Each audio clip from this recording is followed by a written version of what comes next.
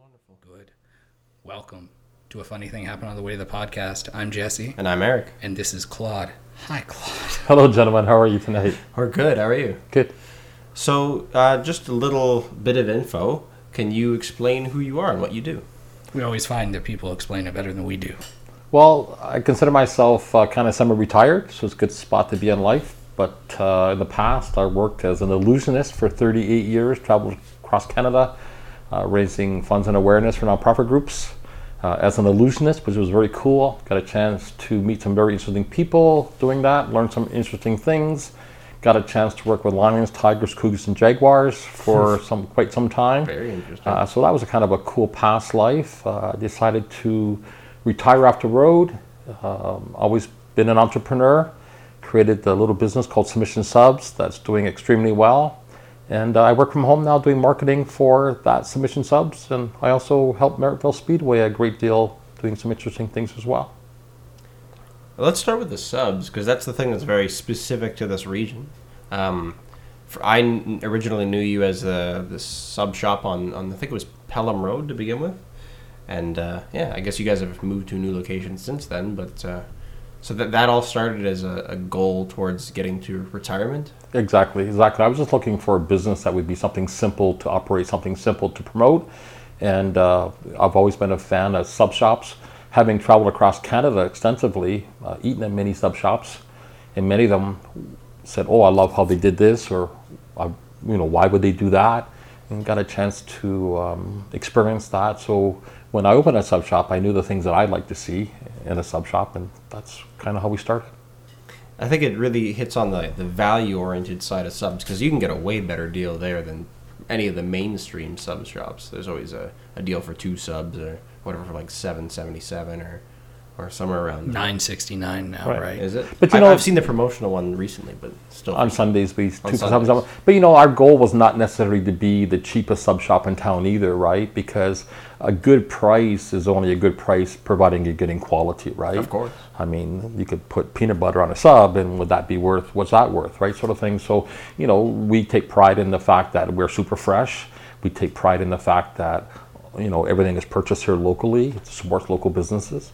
And, we pick out the tomatoes with our own eyes and the cucumbers with our own eyes. And we pick them that we would for our home. And we do that daily. So super fresh. And it seemed to take off, right? We consider ourselves working people serving working people, right? So. Yeah, they hold up quite well so they are cheap, but they're very good subs. I've gone there to eat many times. And for the working people, it's interesting, too, because almost everybody I hear that knows about you guys, they go there on their lunch break or whatever when they're at work, because it's a good place for that. I think Jesse's guilty of that. I have. I've been there. BD's gets subs delivered quite frequently, and that's how I was introduced to you guys, just through a grab bag of subs that a bunch of people ordered. And then I met you, and we talked, and here we are. And I think that's part of the solution too for small business owners is getting to know your clientele. We have probably 3,000 regular customers, and I would say 2,000 of them I know by first name. So when people come in, it's nice to say, "Hey, Susan," or "Hi, Joanne," or "Hi, Frank," or "Eric," or whatever your name is, to greet them. I think that like Cheers, people like to go where people know their name, right? And also many times when they walk in, we already know what they want. You're looking for the meatball sub again, or looking for the veggie sub with double cheese. Which is delicious, by the way. Thank you. I want to say. But that's how you get to. I think that's part of being a mom and pop business, opposed to some of the corporates. I'm not mentioning any names, but it's we take the time to get to know our customers because we are local. We live here, and we serve our neighbors, right? So. I'm a little bit curious, because you mentioned earlier looking and seeing good and bad practices from other sub shops. What are some of the things that really stand out as far as making a sub business unique and successful in your mind? Well, not so much just a sub business, but any food business. First of all, I think it has to be super clean. There's no bigger turnoff than going into a food establishment that is not super, super clean. So this is something that is right at the top of our list. Like when you walk into our shop, it smells clean, it is clean, because it is clean. Our countertops, we wipe them down, sanitary, probably every 5 or 10 minutes. Our front door, we clean 3 or 4 times a day. We mop our floors a couple times a day. All our employees wash their hands immediately before they touch your food. If they touch the cash, which is the law, by the way, okay? But just a lot of places you go to, no bigger turnoff than to have someone answer the phone or have their money in the till, and all of a sudden now they're making your food and they never put on gloves or wash their hands or anything, which is, a violation in the health code. But secondly, now you have to eat this, right? So that's, to me, is a big turnoff, right? Sounds like pretty good advice. What is it when you came up with your lists of subs that you were offering? I mean, you're kind of a official sub king of Niagara, right? Well, it depends on who you ask, I suppose. But we're a little mom and pop business, so But you're a popular and ever growing mom and pop business. So you've probably consumed a lot of subs in your life, is basically what I'm getting to. Because now that you own one, I assume you had to field test your subs extensively. Well, there's a couple things we did. First of all, we went out and we purchased sub buns from almost every bake shop in Niagara. Okay, so we found the bake shop that we enjoyed the best, our own selves, and then we invited some family and friends over. We made some little mini subs with some different buns, and we asked our friends to vote on which sub buns they preferred the best. And by far, we had a clear-cut winner, is where we get our buns from now. The second thing is that, my grandparents had a deli. My father had a butcher shop and a deli. So it's in your blood. So I never thought it would be, because I told my father, rest in heaven, okay, that I would never go into a deli type of business, because I was always the entertainer. He could have his sandwich shops and his butcher shops, but growing up, I remember going to the meat counter and grabbing a nice fresh piece of kielbasa, for example, or a nice salami. Should have made supper before this. And that's right. And so growing up, I always gravitated towards the kielbasas and the salamis and the nice honey hams and things like that. So when I opened up a sub shop, I tried to find the best meat I could possibly find. And secondly, is I look for the kielbasas and the salamis that I kind of grew up with. So, because I think if you sell top-notch product, people will, it's not so much a lower price, but people don't mind paying extra, but they just want good service, right? And with us, we calculated what we needed to make a fair return and to make sure that every single customer was getting value for their money, right? It makes it more impressive when it's that well thought out and such a high quality product, and it still costs less than the competition. Well, just follow one simple rule. Just treat others the way you want to be treated, right? And that's kind of a simple rule that we have. So I know it's kind of a cliche, but it's something that we really try to strive for. And hey, we're human. We make mistakes, and we have made mistakes, and we've messed up orders, and but we learn from that process, and you make it right and move on. But you keep the respect. I think with our customers, it's a two-way street. We give respect and we get respect.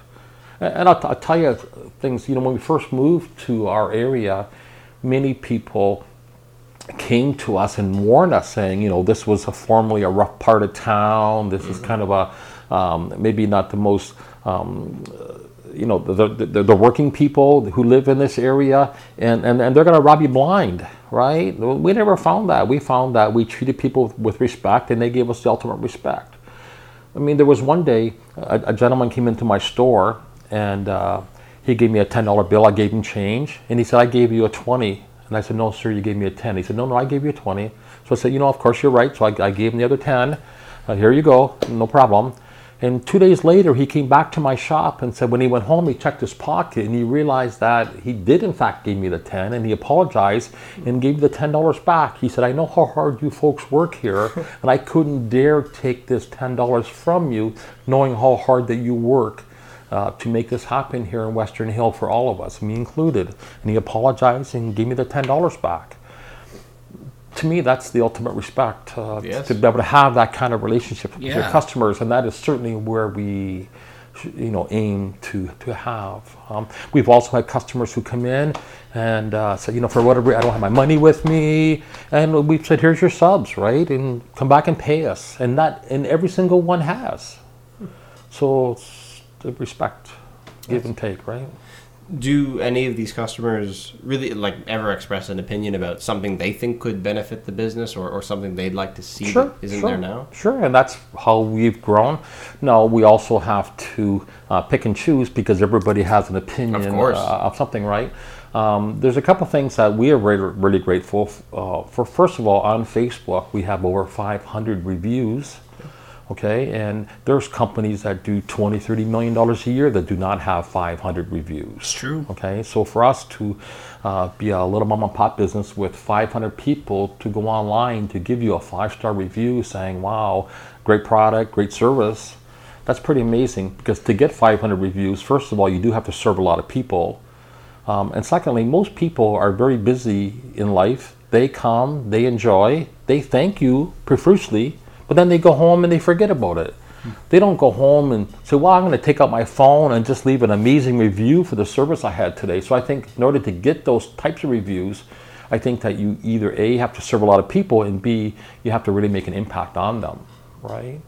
And sometimes it's to us, it's the simplest of things. It's opening the door for someone. It's saying, we appreciate you being here. Sometimes it's just saying thank you. And how many businesses do you go to in a day where they don't even say thank you? They throw the money on the counter, here's your change, right? I think a lot of the businesses I go to, I do have quite a pleasant experience at, even in the store. The one thing that I think is different with you guys is the social media presence, the being online. I think that has a lot to do with people wanting to leave reviews, because they see you as almost a character on Facebook and wherever else you might promote yourself. Just because I don't go to Submission Subs necessarily every week, but I like to follow the Facebook page and just see, what's the sub of the day or whatever it is. It's interesting. Well, my goal is not to have you eat subs every single day. My goal is probably a good thing. Probably a good thing, okay? But my goal is that when you do think of having a sub, that you do consider submission, right? And that's all we can hope for. Now, we do have some customers that come 3 or 4 times a week, and we love them to death. But all we're hoping for, and we have some customers that come once a month, and we have some customers that come 3 or 4 times a year. But we have a lot of customers that don't even live in this area. They're from Hamilton or Caledonia or Burlington. But every time they come to St. Catharines, they stop by Submission. And what's interesting too is when they come in, I'm like, "Hey, John, haven't seen you in 8 months. What's going on in Cambridge this week?" He's like, "Wow, you remember me?" It's like, "Of course I do. I'll see you next time you're back in town," right? So that goes a long ways. Yeah, it's very personal. I'm kind of curious. Is the Niagara region a really good place to be for people that have aspirations, perhaps in the food industry? They want to get into business and they think food's the way to go. Do you see that, or is it really tricky to get off the ground for the most part? Well, I think any business will fly just about anywhere. Just a matter of you have to set it up right. You have to find your right location. You have to determine who is your audience, who's your customers. Like with Submission, we realized right in the beginning that we had 2 different demographics, right? One is during lunch hour, we have a lot of working folks who come by Submission. And they're out and about, they're delivering, they're truck drivers, they're picking up, a lot of delivery people, a lot of heating, electricians, pipe fitters, mechanics, they're going out and doing their calls.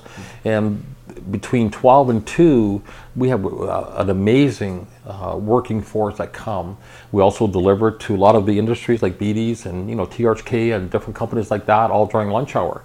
Now, after 5 p.m., our demographics completely change after 4 p.m. Most of our orders after 4 p.m. are families who buy our family special, the 4 pubs, 4 subs, the 4 subs, 4 pop family special, and we deliver it to their home, and that's kind of after 4 p.m. And you'll find, even if you look back on my Facebook page, you'll find that any post in the morning I'm always promoting my 2 subs for $9.69. You don't see me promoting my family special all much during the day. And if you look at 3 p.m. and onwards, almost all my posts are saying, hey, we have the family special, 4 subs, 4 pops, $23, right?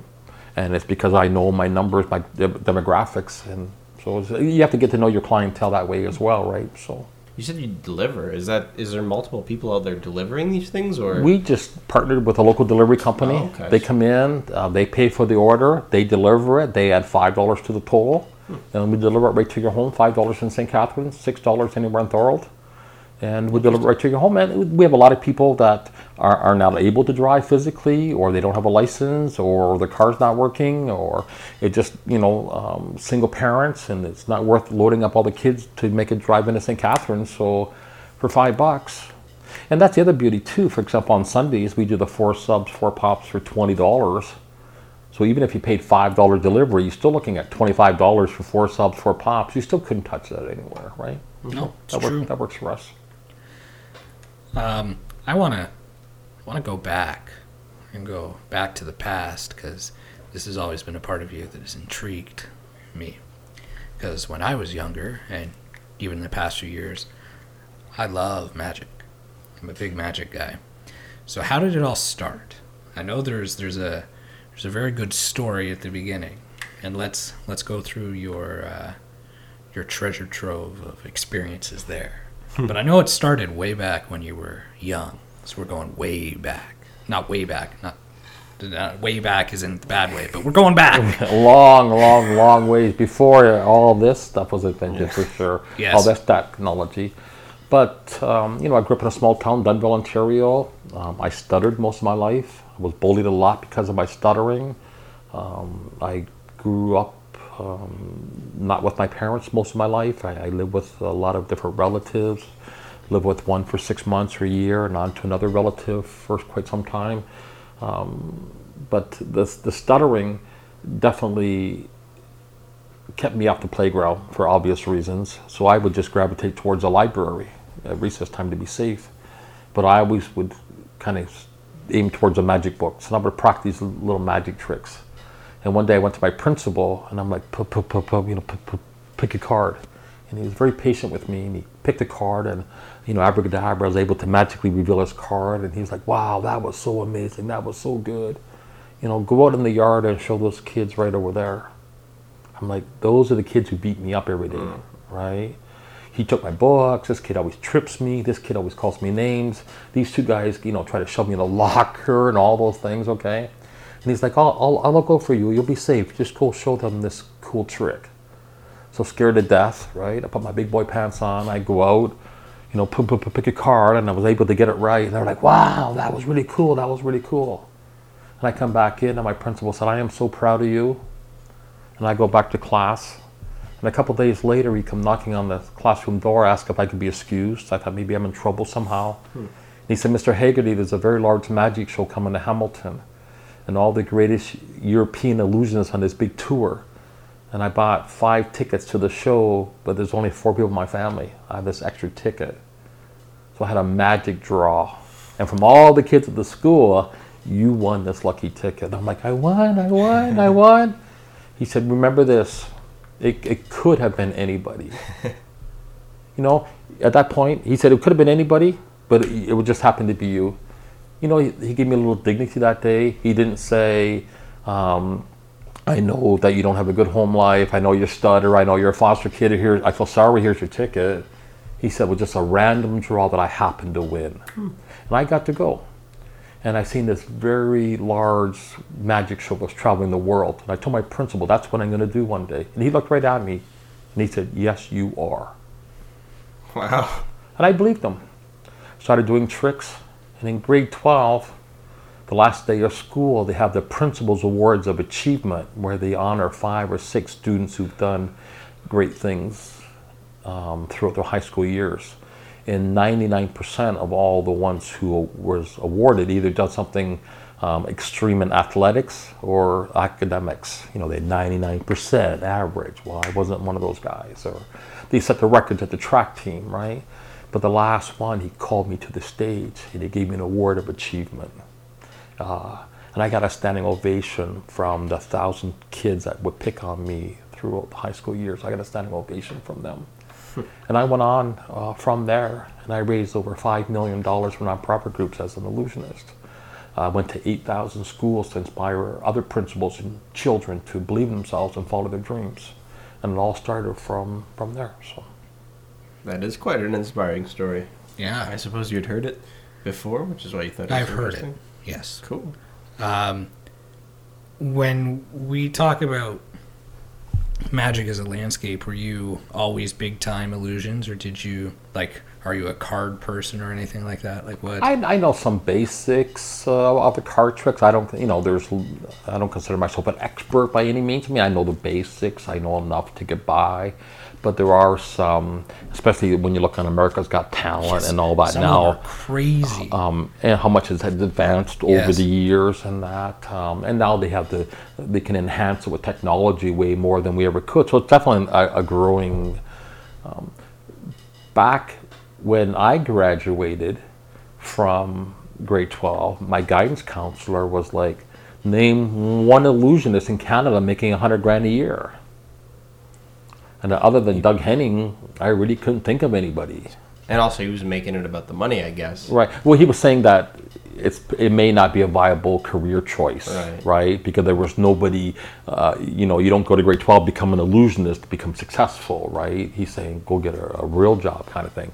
But I think nowadays, many, many years later, we're not pushing our children now to go get steady jobs, because steady jobs are a thing of the past, where you go and get a job and you're there for 35 years and get a good pension. Now we're contractors and we're all providing a service, and there's a little different outlook post time. Whereas when in grade 12 he was saying that being an illusionist, well, and don't forget too, I stuttered, so not a big market for stuttering magicians, right?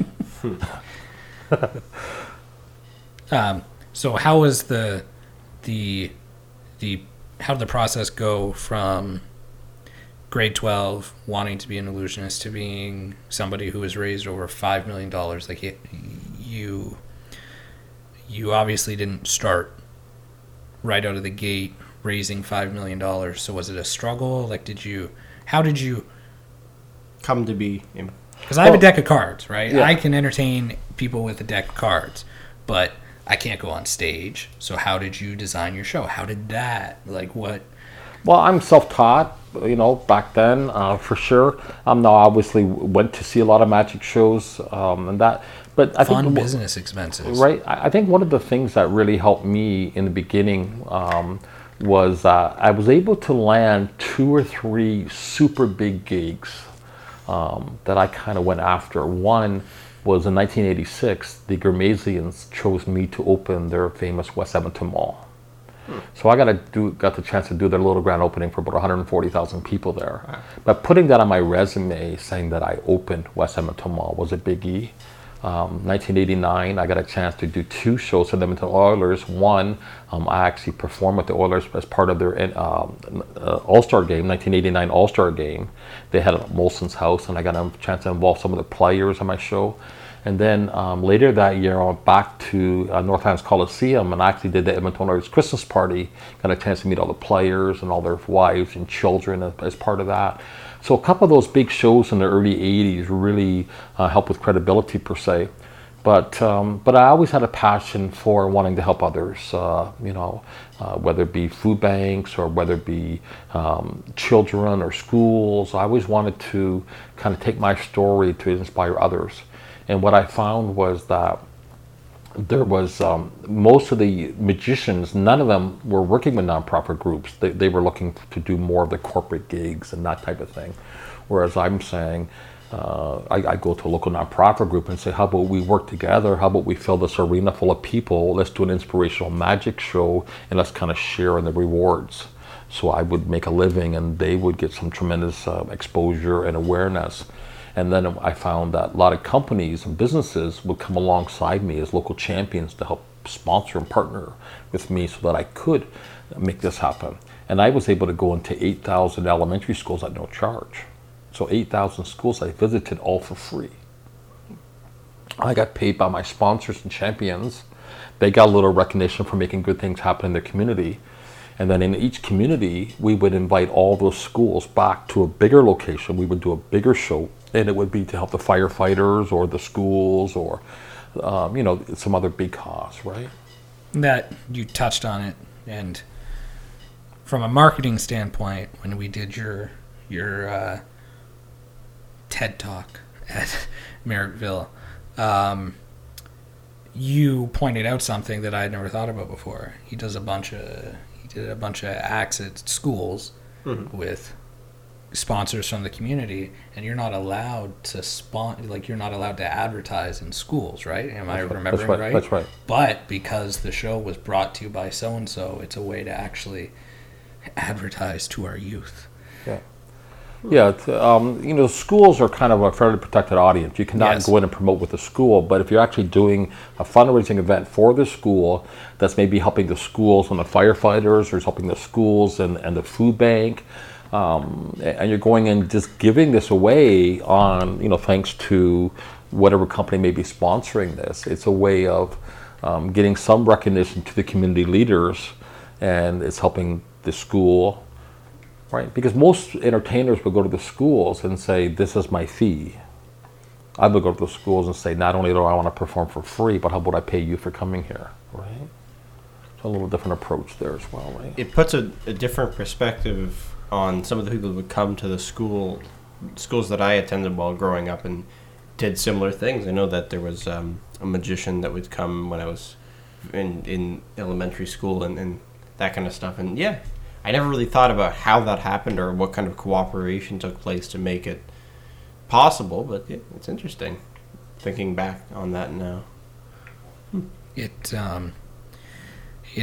happened when I was growing up too. There'd be not all these entertainers, but there'd be special events where somebody would come in, and you never think about the behind the scenes and whatnot, but that does make sense. I guess to keep it simple, what I try to do as an illusionist, as a sub shop owner, even my role in helping Merrittville Speedway create unique events, just to create win-win partnerships. How can we work together so that you win and I win? And many times I find that most business owners try to kind of go it alone. They want to do everything on their own. But you can't be good at everything, right? So it's nice to trade off, whether the business is saying, well, how about I help you with your social media, and how about you fix my vehicles, kind of thing, right? And you can kind of trade off that way. Or if, like for example, when I work with Merrittville Speedway, they're only open 14 or 15 Saturdays throughout the year. And normally they're at 80 or 90% attendance, but they have a couple hundred empty seats every night. So I went out to some local nonprofit groups and say, we have a program called Merrittville Gives Back, right? Why don't you help us to fill some of those empty seats, and why don't we split some of that revenue back with your cause? So we have a number of schools or organizations. So they win and Merrittville wins. So all I did is I have someone over here who needs help, and I have schools over here who need help, and I just introduce the two together.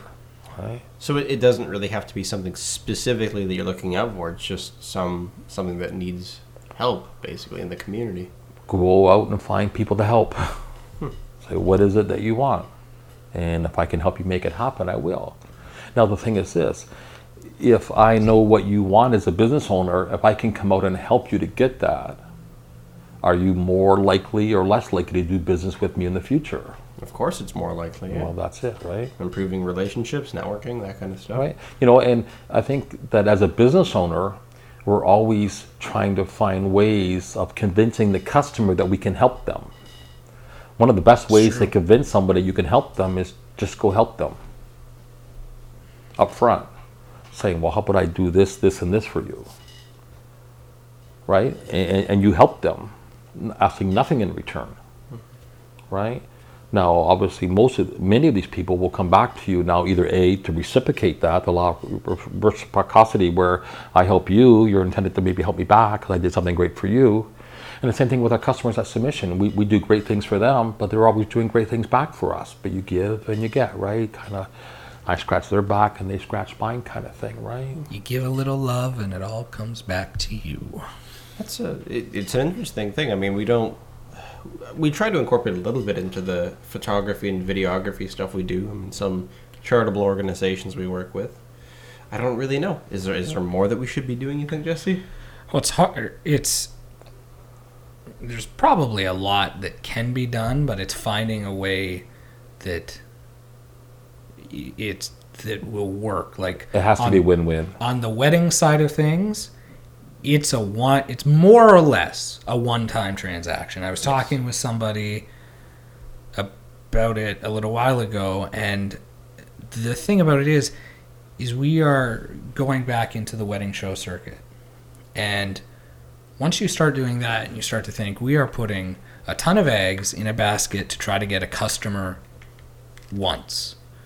Now, if you do a really good job, and a lot of photographers do a really good job with that, you can get them to come back for family photos, right? Maybe once they have a family, maybe anniversary photos and whatnot.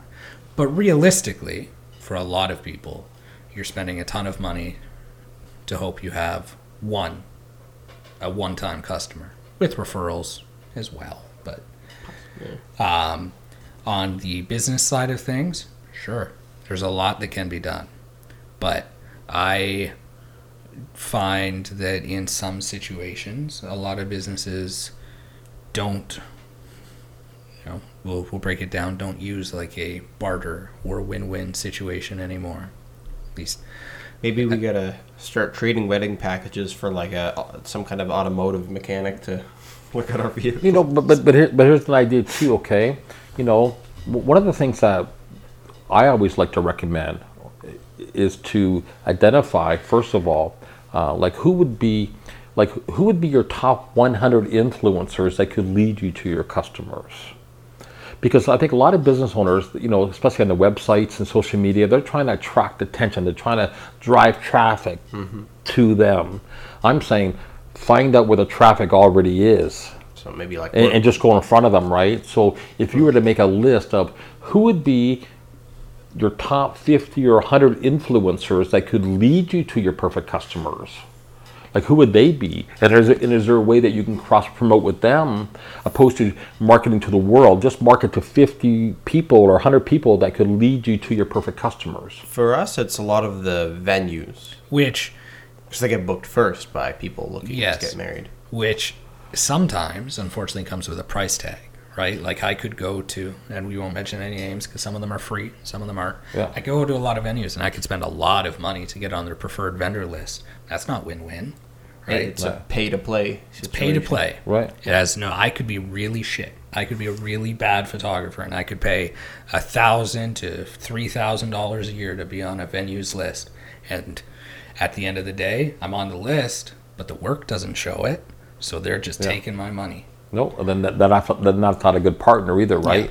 But I mean, there may be some who would, and I don't know your wedding business, but the other thing is too is that who can you partner with that already has an existing business, an existing following that would incorporate you guys into doing something that they don't offer? Like, give me an example, okay? Like maybe somebody in the catering business who already does a ton of caterers, already does a ton of weddings, but they're not into the photography or the music side or whatever, but there might be a possible partnership there.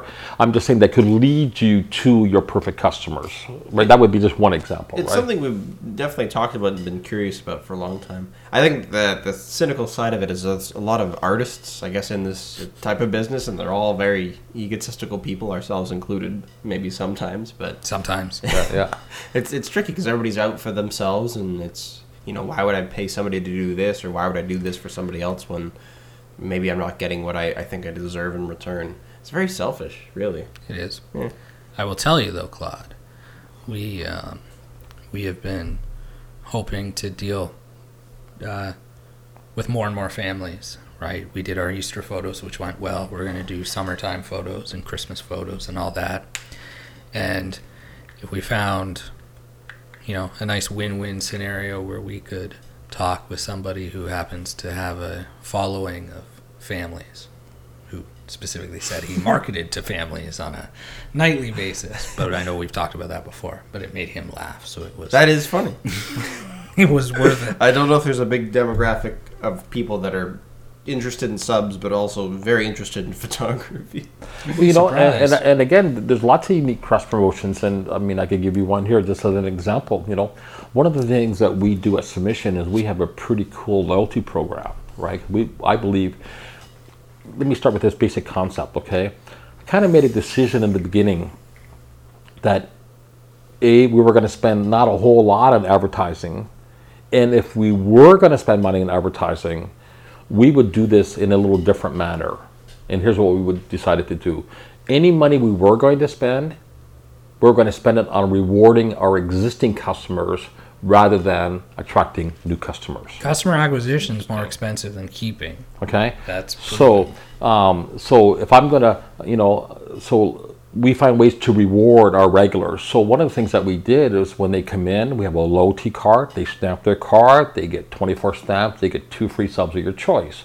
Okay, which is nothing novel by that in any means. I mean, lots of businesses do that.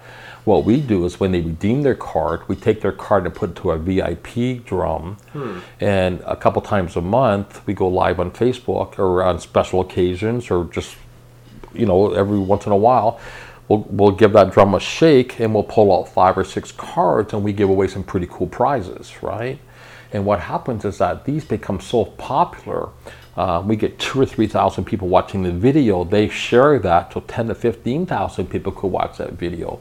So last year we had companies like Niagara Jet Boats donated some really awesome tickets. I got some tickets to, it used to be Flyboard Niagara. Now it's called Pirates Cove, I think, right down in Prudhomme's Landing there, right? Where we give somebody day passes so they go to kayaking for the day or they go on the, all the water events there. And these prizes are donated to Submission to me to give away. So I already have a very large social media following, so I can promote local businesses so that they get a little recognition. For example, I could take a certificate for family photos. Maybe it's a $200 value. I could give it away as one of my gifts. So I promote you for a week or 2 leading up to that. I give that to one of my Submission customers who get extra value. So what happens? One of my customers get extra value. All my fan base gets to know who you folks are, and you give a certificate of some sort, whether it's one photo or a package of photos or whatever you want to give away. So that's one example, but who else could you do that with, right? See, the thing is too, you also have to look at the power referral, right? Because it's one thing for you to advertise. It's another thing when you're referred or recommended or endorsed, right? For example, if you went to get your hair cut, and you normally pay, $25 and you get your hair cut. But what if on the way out the guy said, the butcher or the barber shop said butcher? Yeah, that's a bad haircut. That's a good one. That's a good one. Drink to that. So what happens if the barber or the hairstylist said, we really appreciate you coming in. You're a regular here. I know you come here every single month. My friend Tony has a gas station down there. Why don't you take this little coupon and he's going to give you $10 off your next oil change. He's my cousin, my brother, my friend, and he'll do a bang-up job for you as a thank you for coming to get your haircut today. Just, if you ever need an oil change, I highly recommend him. Okay? A little different than you just getting a coupon in the mail saying $10 off an oil change. Somebody that you know, like, and trust, right, referred you. It comes with an authenticity. Exactly. And odds are you would take that and you would use that. And so for $5 or $10 off, that business owner could perhaps gain a valuable customer. And my goal is when people come in for the very first time at Submission, we welcome them. We let them know we appreciate them stopping into mom and pop shop. We explain our loyalty program. Many times we'll buy them a soft drink or whatever to welcome them and start off with a relationship. So if we can have one of our cross-promotional partners bring us that new customer, that is invaluable to us. There's an interesting psychology phenomenon called cognitive dissonance. And this goes a little bit counter to what you suggested, which I think what you suggested is an interesting idea. But I'll give you an example. There is a customer that is at a pharmacy, and they decided they need toothpaste because they've run out.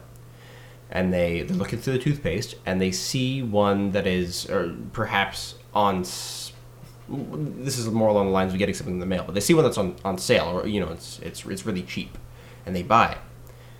There's this weird thing where you're very unlikely to become a loyal customer of this brand, mostly because they can tell themselves well, I started using this product because it was cheap or it was, practically free or whatever it is. And then from there on out, once it's regular price, they don't touch the product anymore. I don't know.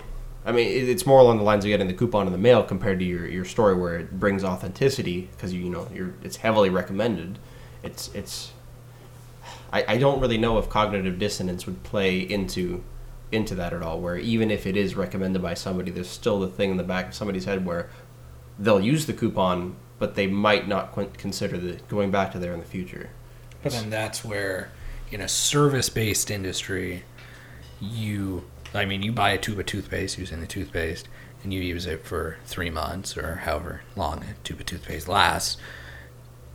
That's that. Your teeth most likely remain the same. Hopefully, they at least flatline and you don't lose them. You probably won't have any noticeable difference if you change it. But if you got a $10 off coupon to an oil change place, and we'll use the place that I go to as an example. They're called Lincoln Valley Automotive. They're a great place.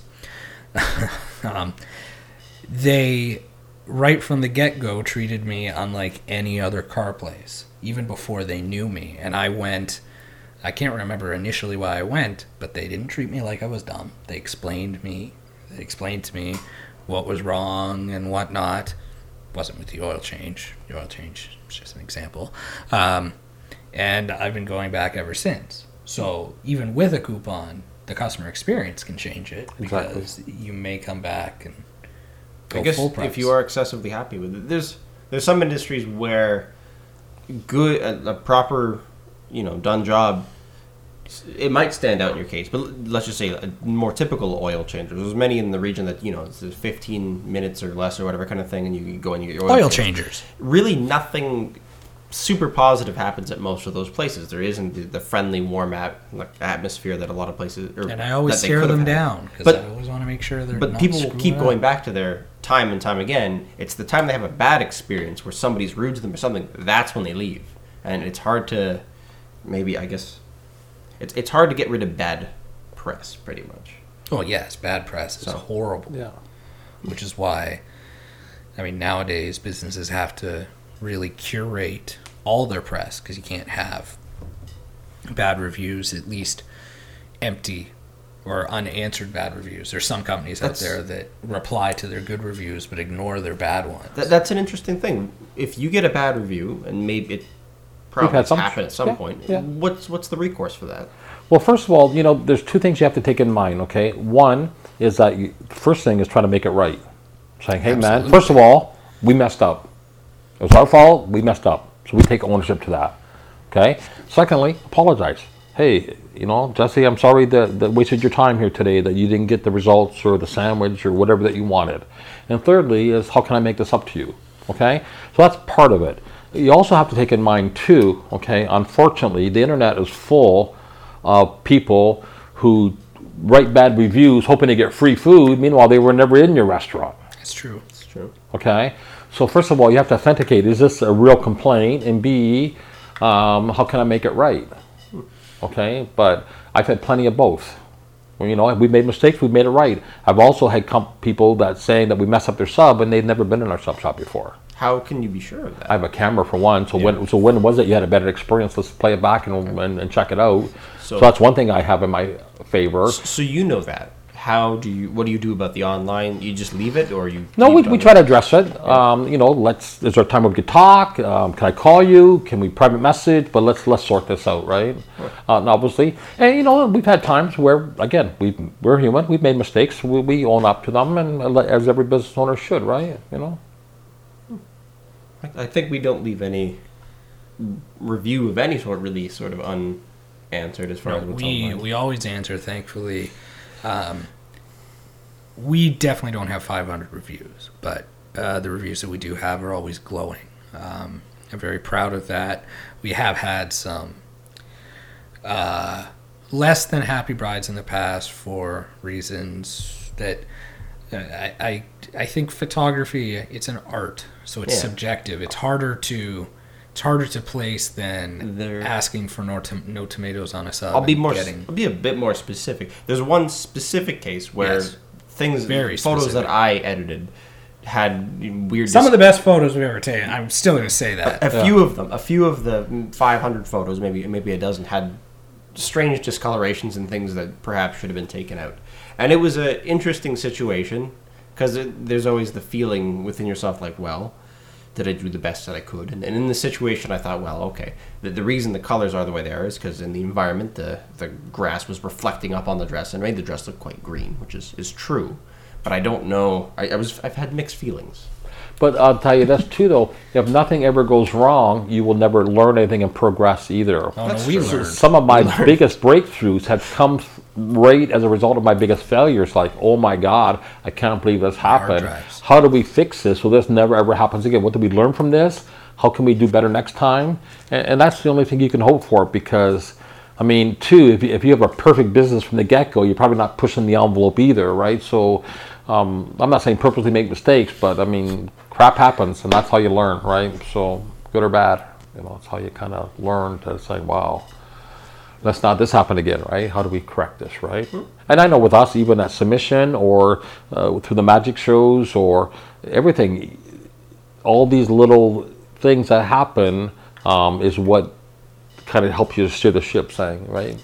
Is the magic? I don't know how much you know about comedy shows necessarily, but is it like comedy shows in that the comedian or magician in this case will have an act, they'll have some kind of set, and they'll keep touring or going to venues, and they'll work on it. They'll look at the response from the audience, and they'll just keep building up. So and the thing is too, not there is no one size fits all presentation for everybody, right? Who's your audience again? Are you performing for children? Are you performing for families? Are you performing strictly for adults?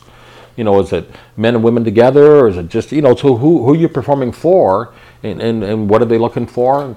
And it's the same thing with advertising or getting your message out. Who is your audience, and then shape your message around who's going to see that. So you could have an illusion or a presentation or a comedy skit, and you may change it slightly, the wording, maybe the language, maybe depending on. In this case, profanity would be okay. In this case, it maybe wouldn't be okay. And that's just an example, but what the content itself, you may switch out 10%, saying I'm going to take this gig out, I'm going to put this one in because I'm performing here opposed to there.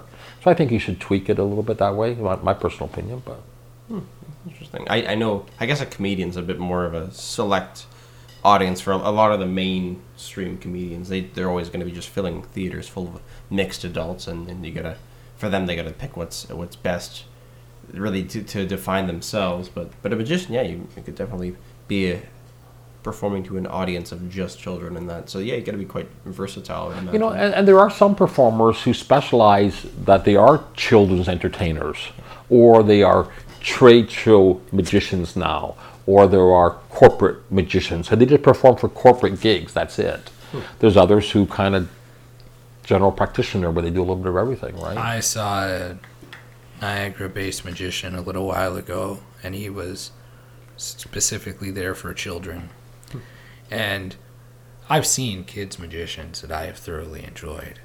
It was all groaner jokes. Like, oh my God. Do the kids like it? That's the question. Yes, but there's that Pixar idea, right? Like, you can have a show that's good, that's family friendly, where the adults enjoy it as well. And I've seen magicians like that. This guy, he opened with a fart joke. The kids thought it was funny. Like, I've never seen a magician do that. I don't know if this is going to be good or bad. Maybe warming up the audience. I don't know who this person is, but well, because I didn't give him a glowing review, we won't reveal his name. No, that's fair. The touring, we've talked to other artists. Like, magic is an art form. You're an entrepreneur, but at some points in the career, it's been an artistic, entrepreneurial go. What did you like about touring? Was there anything you really loved? Oh, yes. First of all, I got a chance to meet some cool people. Like I remember going to the Yukon and doing shows up in the Yukon in February. I drove a school bus from here to Whitehorse in the Yukon. Why a school bus? Because that's what I could afford back in 1980. Okay, it was a green bus, and you know, I put all my illusions inside there, and I drove from here up to Whitehorse in the Yukon, and I was up there for 90 days performing in the Yukon in February. Could you turn over the diesel engine when it got cold outside? To let it run a lot of nights, right? that was an experience I'll never ever forget. I mean, going to performing in Newfoundland like 10 times, and actually taking tigers on the ferry to Newfoundland, and performing at some of those venues. They don't even have big cats in the zoos in Newfoundland. Many of those people never seen a big cat up front before. Setting record attendances, raising pretty serious money for charity. You know, going out and meeting the fishermen, catching lobsters, and just talking to them in some of these little villages. And so that was pretty amazing to be able to, you know, I performed at Pillsbury 50th anniversary, and I got my picture taken with a tiger and a Pillsbury Doughboy. I mean, things like that is, when you're looking back, it's pretty amazing saying that was my job for 35, 38 years. Right? How did you get into working with the big cats?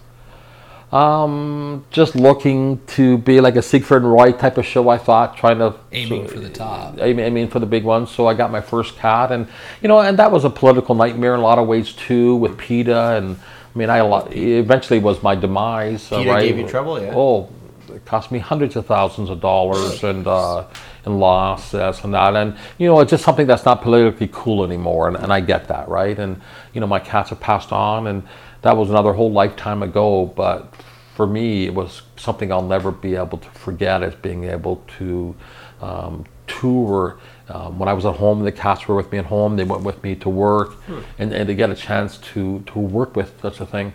And two, being able to support causes that was important to me. You know, it's one thing to make a living, it's another thing to make a living and actually help people along the way that really need your help, right? So you can sleep pretty good at night with what you're doing. And again, I made good decisions, I made bad decisions, and learned a lot. But it's definitely some lessons that I took with me when I open up Submission or helping other people that come to me now. I'm able to help a lot of businesses to really simplify, you know, what they do, and to make it super simple so they can keep it super successful. So I got a chance to meet like literally thousands of business owners who partnered with me. There were restaurants, there were realtors, there were mortgage agents, and I got a chance to learn about their businesses. So now, as an entrepreneur, it's nice to have that 38 years on the road of the things that I saw, and did, and experienced to help me to kind of navigate where I'm going from here, right? And what were the worst things about the road? I guess we covered a lot of good things. Because there's always good things. We've talked to musicians who travel, and they've talked about the good things, and the bad things are always interesting because. Well, for one, you definitely miss a lot of things at home. Friends are going to get married. There's going to be people that pass, and that you will hope to go to their funeral. Meanwhile, you're in Victoria, British Columbia right now. You know, parents' anniversaries, or your sister's birthday, or different things like that. So I think it's challenging that way. And the other thing is too, is that as an entertainer, and you're not feeling well, too bad. There's 3,000 people waiting for your show, so get your butt out there and perform and make these people happy. And sometimes you're out there with 105 fever, and you know, you got the flu, and you just can't. It's not like you just can call in sick. It's like somebody can send in and do it for you, which is something that I learned. So when I was opening up businesses now, I'm looking for businesses that they don't have to have me there personally, right? So lesson learned. Check. When comedians talk about performing, they very candidly, very often talk about like their best experiences, but then also their worst experiences on stage. And I've been in situations where I've been, you know, you get a bad review or something like that, and you get the feeling of embarrassment or something like that, but it drives you kind of forward and better. Do you have something fell? I don't know what camera. It's okay. I'll have a look. You keep doing what you're doing. Do you have a like defining memory or show where something kind of big went awry? Like, I want to say that a cat got out or something like that, but do you have like a show? Been there and done that a few times. Oh, jeez. So it doesn't get any worse than that. Is it But fine? you know, there's times where you have vehicle breakdowns. So there's been times where weather has been havoc. There's times where you've driven 24 hours to do a gig and get snowed out. Ouch. You know, there's been times where you've lost control of vehicles and you've been on the side of the road, broken down, blown engines in trucks, and so there's been lots of challenges that way, right? You know, and two, learning. There's times where you could rent an arena and fill it full of 1,000 people, and there's been times when you rent an arena and 17 people will show up, and you're like, "Wow, did that hurt?" So there's a lot of Ups and downs. ups and downs, I guess.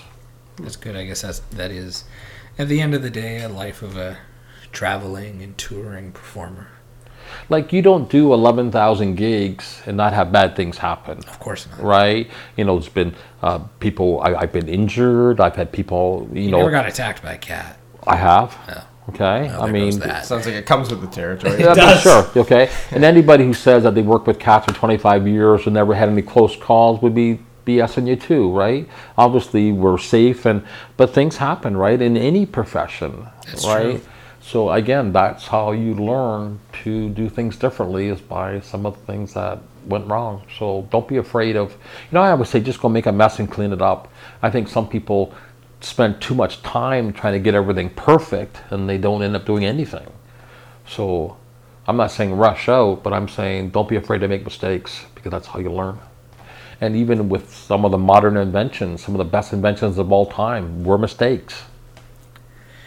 True. Right? And then it's like, wow, maybe this is a different purpose, or maybe this is used something else, right? And I've had times where things have happened and they've been like nightmares almost, and then you look back later and you're like, wow, and now you see the opportunity, right?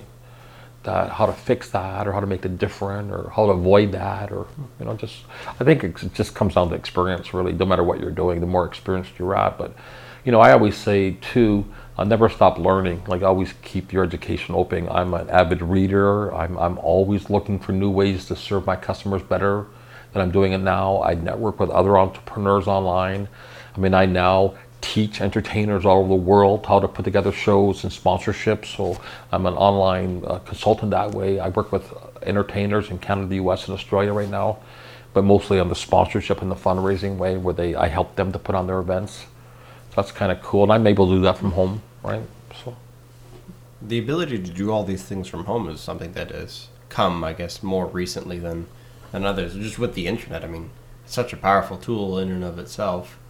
Do you see yourself being able to do what you do now without the internet?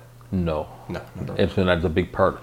In fact, my goal now is to be able to, take my laptop and go experience some of this great world, and take my laptop and serve those I serve, whether it's through consulting or whether it's helping other people to put events together wherever I may be. But as long as I have internet, and the thing is too, nothing replaces face-to-face. 100%. Right? Okay, nothing replaces face-to-face. There's no email that you could send that would ever replace you being in front of someone. But having said that, with the technologies now, with Skype and Zoom and these other streaming services, I can send someone a link. They could go onto their laptop and we can have a face-to-face conversation, and they could be 3,000 miles away.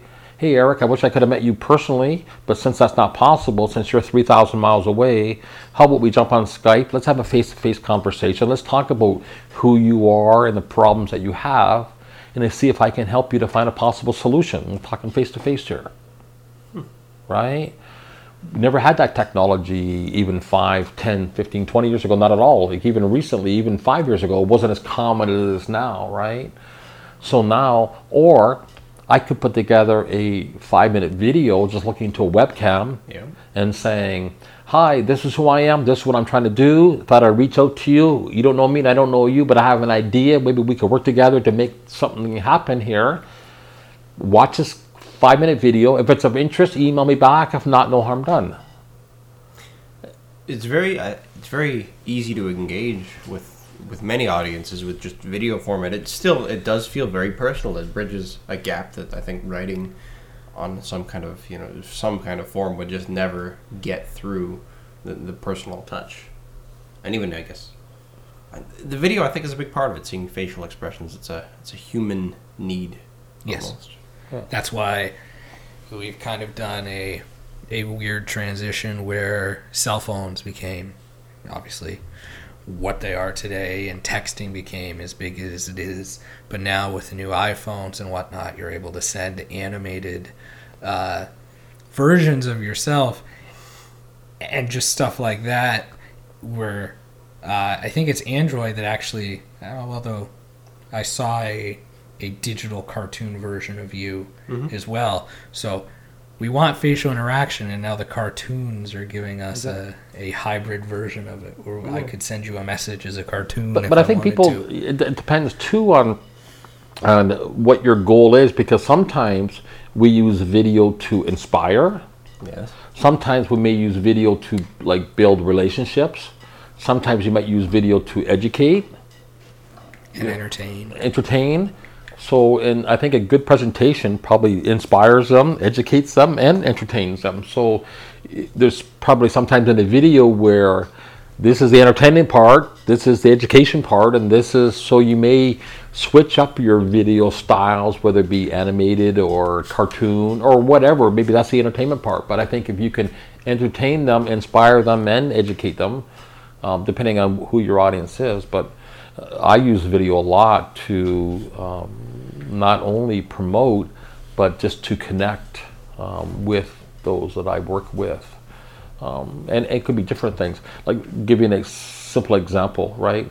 Rather than emailing someone, there's some programs that will work right inside of the email. So you can actually send them a video response back. Hey, Eric, I just got your email. You're asking me this, this, and this. Well, here's my response. And I look into the camera saying, A, B, C. Here you go. I send it back to them. They play that. Instead of me writing it out, they see me explaining their answer back to them, right? I didn't know they had that on an email service. That's interesting. Yeah, I'll send you a link. I'm interested.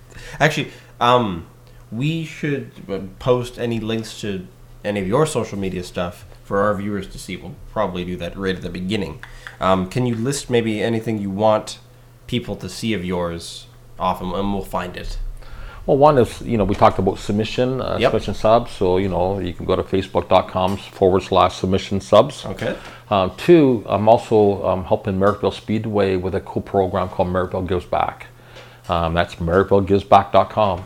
And we simply partner with nonprofit groups. They bring their following to Merrickville Speedway on a night that they select, and we share in the profits with them. So it's kind of win-win that way too. So both and again, I do the marketing from both pretty much from home, right? So, which again is one of my, having been on the road so much, being away from home so much, I'm trying to find ways now that I can do more from home, right?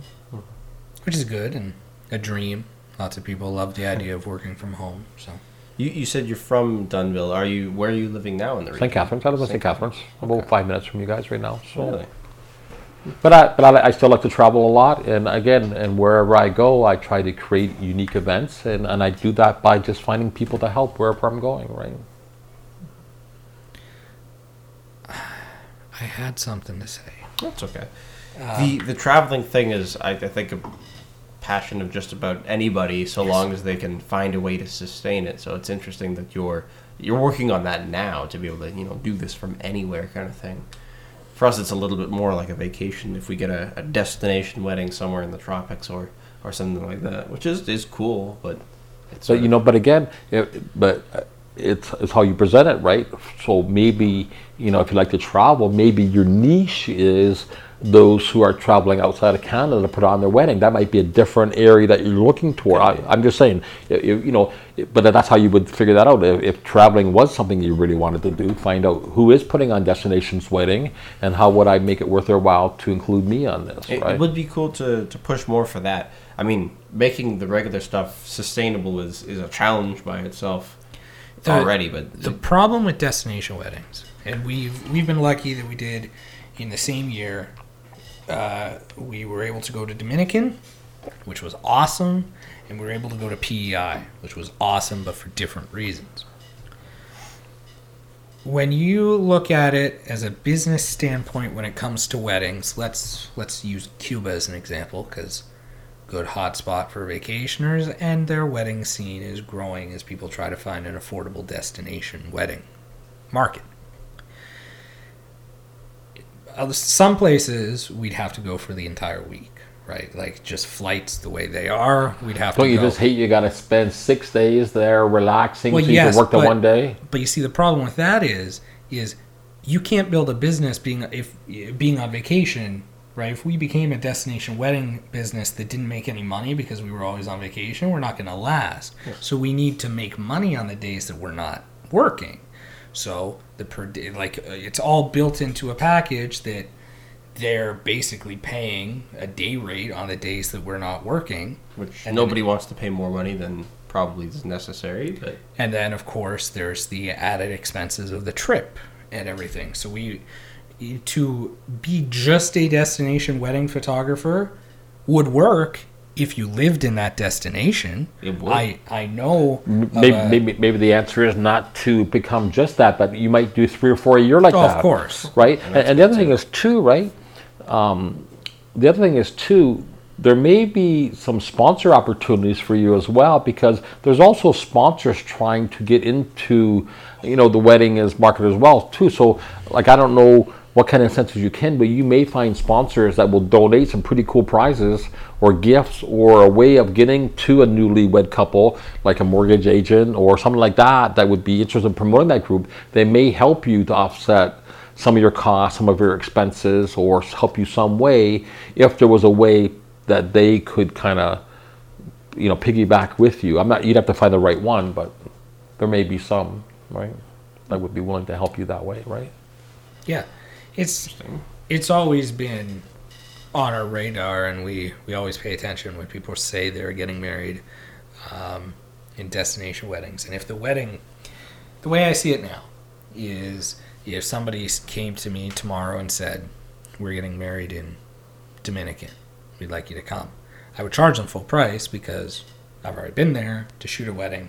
Outside of the fact that the photos would dramatically have improved, it's not a win-win scenario to say, well, you have me for free, right? I understand. But if they said, well, we're getting married in London in an old castle in England or something like that, right? Yeah. Okay, yeah, that's intriguing to me. Let's do it.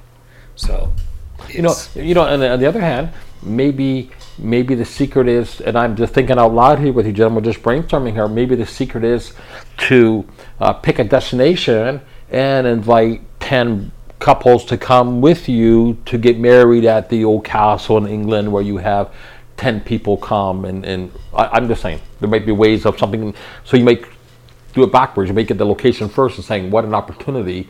10 couples are going to have an amazing event of a lifetime. Normally, to go to England to get married would cost you X amount, but we're sending 10 of us together. Now it's going to cost you this amount, and it's sponsored by this company, this company, this company. I'm just saying there might be ways. Or even flip it and decide that there's a place you want to do a wedding. We'll use London, England as an example, and say that the first couple that we can find that is getting married in London, England doesn't have to pay for our services. They just pay for our flights and accommodations. That's not bad at all either. And is there something else that you can do while you're there? Is there somebody else you could support while you're there? I'm just saying there might be other ways of, but first it starts with the idea, right? And I always like to start with a date, saying, we want to go, England. When do we want to do this? Okay, we're going to do this second week in August, or even next year sometime, give yourself, but pick a date and just start seeing who could you get to come in on that? Like, would a local radio station help you promote that? Would a local trip company be willing to give you some kind of a discount if you could put together 10 or 15 wedding couples together on that particular day? You got to start talking to a lot of different people. No. Yes. No, but you reach out to those 100 influencers again, right? Yeah. You pick out who is most likely to help you to make this happen. Like, for example, as an illusionist, right? If say a birthday party magician would go out and charge $300, right? And they would come to your home, right? But what if they had a hall where they could do a much bigger show, maybe an hour show with a bigger illusions, whatever, but they might have 10 birthday parties all in there at once.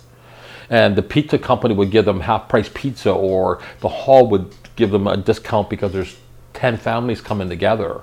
And they could put on a show that normally would cost them $1,000 or $1,500 a piece, but now they're only paying $300 or $400 times 10. So you're getting $3,000 or $4,000 opposed to $1,000 or $1,200. They're getting a better deal, but they're all coming in that one day to participate, and everybody wins. They get a better deal. You get to do 10 at a time. I'm just saying this, thinking out loud. How, right? So you're very used to problem solving of this type. I can definitely tell. And you talk about how you talk to other business owners and entrepreneurs. It's interesting. I guess we have a lot of meetings and discuss things that we think would work, but it's interesting hearing a new perspective. I'm glad we get to hear it. Yes. Kind of, in Stephen Covey's book, right? In the 7 Successful Habits, number 1, start with the end in mind, right? End in mind. A year from now, on this day, we want to do this in London, England. That's the end in mind. I like that you recommended a book. We occasionally get the book recommendation, and I usually go and I try to read a couple of them. Are there any other books maybe that people like us or entrepreneurs should read if they're having trouble? Yeah, 1 second. I just give Jesse one. I'm a big Russell Brunson fan. Like, it depends on what you're looking to do.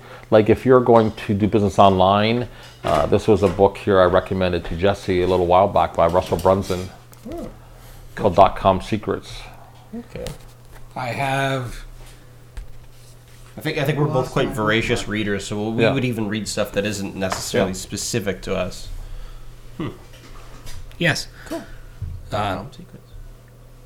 Maybe that'll be one I have to give a shot at. But I think anything to do with online business or any book that will help you to better connect with your customers. Like, I'm an avid reader. I read a fair bit, but I read a lot on online marketing now because I think, in my honest opinion, in the next 5 or 10 years, one of two things is going to happen. Either A, you will learn to promote yourself online, or B, we're going to pay someone to promote you online. It's a good place for us to be because we're trying to get people to pay us to promote them online. And we need to promote ourselves. Yes. Yeah, but a lot of businesses aren't able to, right? Not only because of the constant change in technology, but there's a lot of business owners who just don't have the time. That's true. Right? And if you could take that off their hand, like, I'll give you an example. I remember one day, many years ago, I went to a dentist friend on a Wednesday, and I popped into his clinic, and he was typing letters, and he was responding to emails and sitting at the desk, like doing invoicing or something. I'm like, what are you doing? He says, well, my secretary doesn't work Wednesdays, so I don't do any dentistry on Wednesdays, so I just kind of do all of this. Like, I kind of do the invoicing and the bookkeeping and on Wednesday afternoons. I'm like, okay, you're a dentist that charges like $300 an hour. Mm-hmm. Bring someone in here, pay them $20 an hour, and go pull more teeth, man. And go do what you do best, right? And I see a lot of, like for example, mechanics, where they're very good mechanically inclined, but they're not website savvy, they're not social media savvy. And so, in here they're trying to budget time every day to trying to get their social media to work. Better off to hand it over to someone to do it for them, and they just go fix cars, right? Or do whatever they do. But I think a lot of business owners don't have the time, they don't have the patience, because their intentions are good, but they're too busy trying to run the ship. And marketing is something that kind of they think about here and there. They don't have a strategic plan of daily how they're going to attract new customers. They wait for someone to come in and say, hi, do you want to invest in postcards? You're like, okay, maybe I'll try that. But they don't have a plan of attack of how do they acquire customers, right? So I think that if you can help business owners to just do what they do best, and you can help them with the part that you do best. That is what our sales pitch is. It's written in ink. It says that. Does it? Running a business is hard. We get that. Let us help you with the stuff that you don't know. Well, the thing is, too, is that I always like to do it, what we call the VIP, right? So I always try to create value for them first without selling anybody anything. Let me just give this to you. B, if it makes an impact that produces profit, then we'll share in that profits, right? So again, if you can help them to say, here's where you're at, tell me where you want to go, and if I can help you do that, just give me a small sliver of what I'll help you create, right? So it's free and easy money to them, really, right? That's true. It's a bed and breakfast we're working with, and it was very divisive when we decided that it was time for us to take over their social media. The wife was gung-ho, and when I first met them a few years ago, she is not a social media person. She doesn't like Facebook. She used to have a Facebook account for her company, but she had since just taken it down because she doesn't use it. By the time I said, well, the website's up, everything's going, and it's working well, now it's time to work on the social media side, she was very happy to entertain the idea. Her husband was not. So in that case, it was divisive because she saw the potential value. Her husband hadn't. I don't know if he has, because we've been doing it for a bit now with reasonably good results for a business that is pretty much all booked up anyways. But I think people,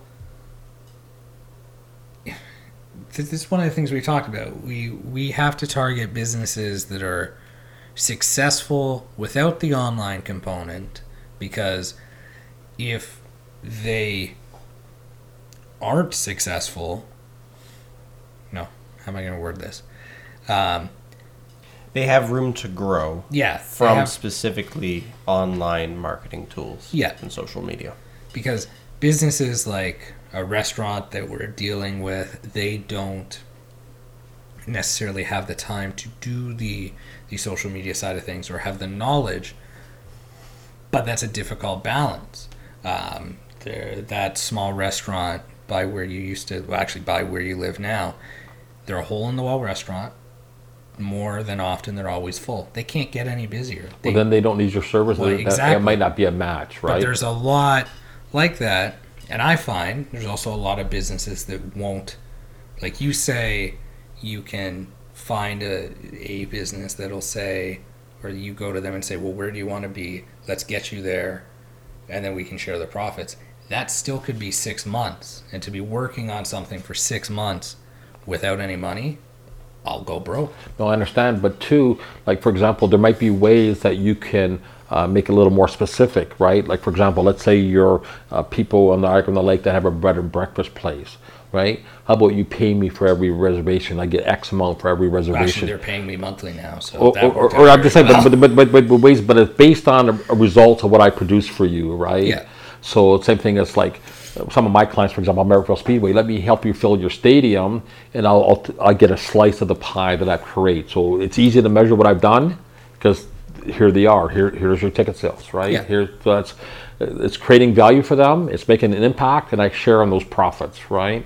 The thing is, too, not every business has a pain, right? Because there has to be a pain and there has to be a solution, right? Of course. So if they don't have a pain, then they're not looking for a solution either, right? So the thing is, too, I only try to work with people that want to work with me, right? Who's looking to work with me? And not everybody's looking to work with you, but I try to find those who are willing to work with me, right? You know? Like, I don't know the photography industry, so, but I also know that, you know, you're in an industry that's getting harder and harder too, because people have cameras now on their phones that's better than ever before. And a lot of people feel that, hey, you know, I'll take pictures on the wedding and it'll be way better than it was like a photographer was 5 years ago. Maybe not as good as what the equipment is now, but I think a lot of people are in that mode too. So you need to be a little more creative in saying, how do we think out of the box, right? Oh, yeah. It's a little different than the rest, right? You know, that's rapidly changing technology. It's a blessing and a curse, I think. Maybe you should be consultants on, how to film your wedding using iPhones, or I don't know, but maybe there's already businesses like that. Yeah, and they saw the lightning in the bottle beforehand. There's businesses that will send you cell phones to shoot your wedding on, and they will edit it. They'll send you iPhones to shoot your wedding on, or have your guests shoot, and they'll edit it for you. And that's a wonderful business. And had I come up with it in 2011, it would have been great. But now I don't see the viability, because that's niche to begin with, and because they're just shipping, it's not location based. They can True, you can run it from anywhere. There's something. Well, too, with you gentlemen too, right? See, I've always had great luck working with the schools. Like, there may be a way, or sports teams, I know is a big industry, yes, with the sports photography or the school photography. And I know a lot of them already have their school photographers, but there may be ways that you can make it worth their while to partner. I know what the schematics would be there, but again, how would you make it worth their while to have you to do it opposed to someone else? I do have a story about sports stuff as well. You go. There's also an interesting thing that happens perhaps in our field, where there's a lot of work you can do with somebody, and you can, you could even work for free. But there's this strange undercutting kind of competition where there's always somebody young on the block, and they are willing to work for free too. And there's dozens and dozens of them that will show up, and it's difficult to show ourselves as different from any of them. But the problem with that, and I thankfully have been able to talk to some people, being around in any type of capacity as a photography business for 5 years is rare. There's a lot that come around for 2 years, realize they can't make money, and they go, or they don't have the drive or whatever, or something happens. And like you had said before with the toothpaste, I find that people that start doing work for free or start doing work for like peanuts get stuck there, because they end up alienating their customer base when they decide, I'm now going to charge $70 instead of $40, and then it just doesn't work out for them. So all these people that are doing work for free, it's good. You definitely need experience, but there's ways to go about getting experience that doesn't involve discounting yourself at the beginning. I agree. You can second shoot for somebody before you go shoot a wedding for free. And I'm not, and I'm not necessarily doing everything for free either. But I'm just saying, but there are ways of getting paid in other ways that doesn't have to directly come from the consumer. So at no time am I discounting. This is my fee, right? But it doesn't necessarily always have to come 100% from that client. There may be some other piggyback promotions that can help to cover some of that cost. But the fee is still here. Make no mistake, it's not here. It is here. But there may be ways that we can do this in a way that becomes a win-win, right? So. There's a lot of things, there's a lot of industries that are sort of thriving on that concept. We've talked to a real estate expert who's pitched the whole idea of generating funds to acquire businesses or other real estate ventures raised privately. And it's a lot of people are talking about the teamwork and the power you have when you work with other people. So united you stand. Divided you fall. It's a good message. Right. And here's another point too, right? And I'm not saying this is for you guys either, but it's just open for discussion, right? One of the things that I learned from Brendan Bouchard, who's somebody I follow a fair bit online, is Brendan. But he says, find a way to make your competitors your clients. And I thought about that for the longest time, because as an illusionist, I competed with hypnotists and illusionists, ventriloquists all over the world. We would compete in the same gigs many times. But I find that I'd go see a magician 10 times more often than I would a ventriloquist, by the way. Just saying. Okay. So that's not a fair comparison. But I was competing with all these folks. And now when I was doing the fairs and exhibitions, I was getting the percentage of the gigs because I was able to offer the customer way more than they ever could. Like, for an example, I would go to a fair and they're saying, look, we're looking for 3 shows on a Saturday, 3 shows on a Sunday. We have $2,000 to spend. So all the entertainers would try to fit within that budget. They're quoting 1950, 1980. Somebody might bid 2100 because they know the fair's got $2,000 budget. Whereas I would come along and say, I got a question. What if I could do a publicity stunt prior to the event, over and above the show? What if I could do a grand finale over and above? What if I could go to the schools a week prior for free and invite the schools to come and see my show at your fair? What if I could go to the radio station and do my own little interview to help to promote the fair a little bit extra? And the extras, what if I could get covered by a couple local sponsors? I'll thank the real estate agent at the end of the show, and he'll help to pay for this, or he or she will help to pay for this. The extras. So you still pay me for the 6 shows that you're going to pay whoever, but what if I could bring these extras to you at no charge? Thanks to my partners. Would that be of interest to you? That'd be very enticing to most places, I think. You'd be stupid not to. Yes. Right? Because you're going to pluck Plan B and not have any of this? Considering that you're all comparable, right? So now, my business is to help all my competitors to do what I was doing. So now I pick entertainers all over the world and saying, this is how I can help you to get these gigs. Opposed to me going out competing with you, this is how this works. So is there something that you could offer that helps all photographers? I mean, I'm just saying, thinking out loud here, right? But is there a way that they could become your market now? Of course. We could start teaching what we do. Well, yes, there is that as well. There's also the possibility of going to other companies and say, hey, you're a photographer, can we shoot a video commercial for you, right? Like there's a lot of photographers that don't know the video side of things, and vice versa. I mean, I think a lot of videographers that don't know what the photography side. Yes. Usually we're just at each other's throats. The videographer at the wedding hates the happens. photographer. No, I understand that, but I'm just saying, and but I'm just saying, and for me, as an illusionist, it probably took me a year or two to really think of an idea how I could do that, because I couldn't really think of an idea. Well, how would they become my customers rather than my competitors? I really couldn't see a way, right? But then once I thought of, well, the sponsorships are something that I was very, very good at that they didn't quite get because nobody was using the sponsorships the way I did.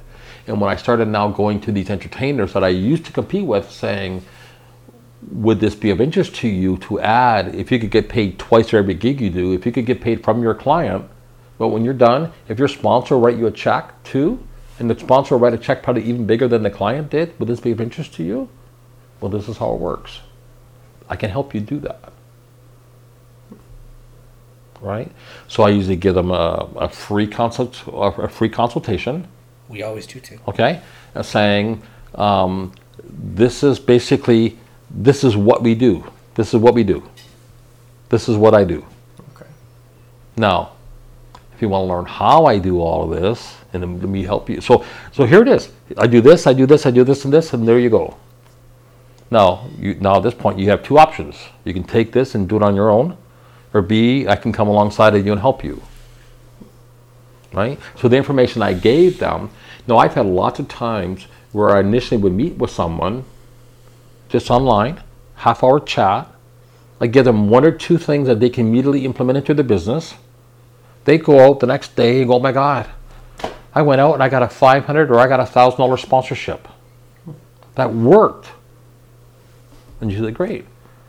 Now, if you want to learn this, this, and this, and this, and this, and this, and this, I can coach you through the rest of it. Or take this and use it, right?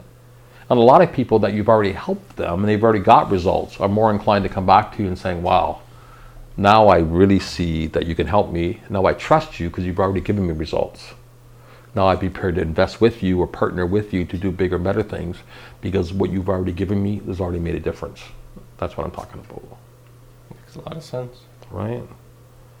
And again, you got to be a little creative on what that thing is. I'm not saying give them the whole pie, right? But how many times have you walked through the mall and they have a little sample dish, or in the grocery store, and it's like, here's a sample. Try these crackers and a little bit of dip or whatever. And you reach in, you try the cracker and you dip it in the jelly there and you, these are really good. Where do I find these? Well, these are in aisle 3 over there. They've given you value. You've already tried it. You've already liked it. Now you're probably more inclined to do that. And all I'm saying is, I don't give my samples like Jesse was talking about. When I help somebody for 6 months and not them not pay, I'm not saying help them for 6 months, but what is one or two little things that you can help them with, right? For example, a long time ago, I was helping a company that does upholstery, and they were doing upholstery by the thousands of dollars worth, right? And one of the first things that we did in the customer's home was to explain, first of all, when you get an estimate on a piece of furniture, you better ask what grade of fabric they're quoting you on. Because you can find this pattern here in a grade 1, a grade 5, a grade 8, a grade 10, a grade 12 fabric. They all look exactly alike. One, you can rub it 5,000 times before it shows wear, but this one over here you can rub 30,000 times before it shows wear. This one is $5 a yard, this one is $25 a yard, and here's the difference. So when you're getting your estimates, make sure, some of them say, I already got 3 other estimates. Great. Are they the same thing? What fabric did they quote you on? Yeah. And not one of them will even know. They're like, the guy never even said. Yeah. The fact they didn't say probably means it's the lowest, so they can make the sale. or else they would have told you is this. So I'm saying, so we educate them a little bit, saying whether you do business with us or whether you do business with whoever, these are some of the things that you should understand and know. Maybe we can make a board for rating other photographers, videographers, and other arts in the region for reputability and other Something like that, right? Something like that might be an idea for you folks of saying, when choosing your photographer, these are 5 things you better understand or better get to know before. Okay, so there's ways of doing, and that's a good, what we call lead magnet, right? Download this information for reports on, avoid these 3 things to avoid your wedding being a disaster. That'd be good to incorporate. We're going to do a frequently asked questions video at some point, but that'd be a good video to shoot. At some point, June 9th. Nice. It's in the calendar. It's scheduled, it's true. Yeah. We, over the years, have learned a lot about accumulating clients, but also the downtime between when they hire you and the wedding. And over the course of the years, it's ranged from kind of adequate to bad. And I will be openly admitting that. So right now, as we head into our next round of wedding shows, every client that we get, every email that we receive, they will be put into a list that has emails like that, like the articles and the blog posts that we will be working on. So that way there's always something that gets sent to keep us in their minds, even if they are a client who we already have money. So it's the plans to keep clients active with us are in motion. It's just getting said clients that requires our devotion. I think one is to go back to the clients you've already dealt with. Is there some way that you can reward them for sending you a referral? We've tried. We've tried that in the past. We've offered, as chintzy as it might have been for a photography company or wedding photographer company, we've offered gift card referrals and whatnot. And because it's so personal, some brides already have their photographer set before they even meet the guy. Right. So in some situations, the decision or the referral is just them giving a name, but it absolutely doesn't go anywhere. There's some photographers that make a lot on referrals. We, for whatever reason, haven't been able to tap into that yet. So I don't know. It's very interesting. It involves a lot of introspective thought, which we're working on. We have been going for 94 minutes. A long time. Remember how I said it's the conversation until... Perhaps it's because we talked about too much food, but I think I'm quite hungry. So, is there anything that maybe you would like to say before we end the show? Is there anything that, any more advice, anything that maybe we missed? I just think that I thank you, gentlemen, for having me on. It's been great Yes, thank you discussing for with you. I'm hoping to come back and share with you again. We'd love to have you back on. And I love brainstorming. And I think too that I would encourage you to keep on doing what you're doing, because I know one of the ideas that you had was to partner with someone to find a location where you can do your podcast, because I think that what you're doing is by spotlighting local businesses. I think a lot of businesses need this, and I think there's a lot of businesses that would benefit by having a weekly or monthly podcast that don't have all this equipment, lighting, cameras that you gentlemen have. So I think that there's a lot of opportunities, and I know you're really pushing the photography, which is okay, and you should. But I think that even your own podcasting services here, there's a lot of businesses that would benefit by having a regular podcast on a regular basis. And I think that, as a result of doing that, you may also get a lot of them that also need the photography as well. But I think that this podcasting setup that you have would be of great value to many, many businesses here. The biggest downfall or pitfall with this is, sure, people could perhaps see that the podcast would benefit them in some way, but then it's sticker shock. I mean, us moving around with all this equipment and doing such a production for somebody, nobody wants to pay what it's worth. Nobody wants to pay a quarter of what it's worth. That we, at least what Jesse and I have thought. We have some people that are a bit more optimistic in our midst, and we're trying to make it work. We're trying to figure out how to convince people that it could be a great value to them. But that's the hard part. Maybe I'm not a salesperson by any. Well, I would think that I have sales experience, and the idea of doing this for other businesses to me makes sense. But kind of like the photography side of things, the cost of doing something at a quarter of the production value of this. Like if you wanted to do a submission subs podcast tomorrow, you can do it right on your phone. 100%. So how, that's the issue with any type of media production business, is how can we make it better than something that you can already do? Like, this will sound immensely better and look immensely better, and there Yes. can be more thought into it, but how much is that worth? And how can you convince somebody else that it's worth what you say it's worth?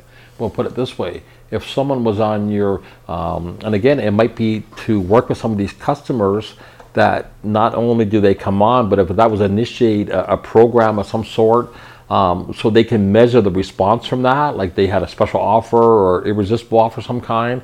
I think too, as you build your following, I think that becomes more and more valuable to business owners to know that you have 5 or 10,000 or 50,000 or 100,000 followers, yes. which is going to come in time too. And the more guests that you have on, then the more you have access to their following and their audiences, right? We've been Which we've leveraging. learned. We've leveraged that quite a lot, and it's gotten us very far. I'm quite happy with it, to be honest. I never knew that. I can never tell your happiness with how we've leveraged this, so that's good to hear. We've gone from nobody watching this to, on at least one occasion, close to 12,000 people watching, which is Oh, it's been a few occasions. a few occasions. Well, then you're on your way. Yeah. Yeah. Well, Claude, thank you very much for coming. Thank We'd you. love to have you back. It's been a great show. Yes. I look forward to coming back. So. We'll say goodbye. Goodbye, audience. Bye.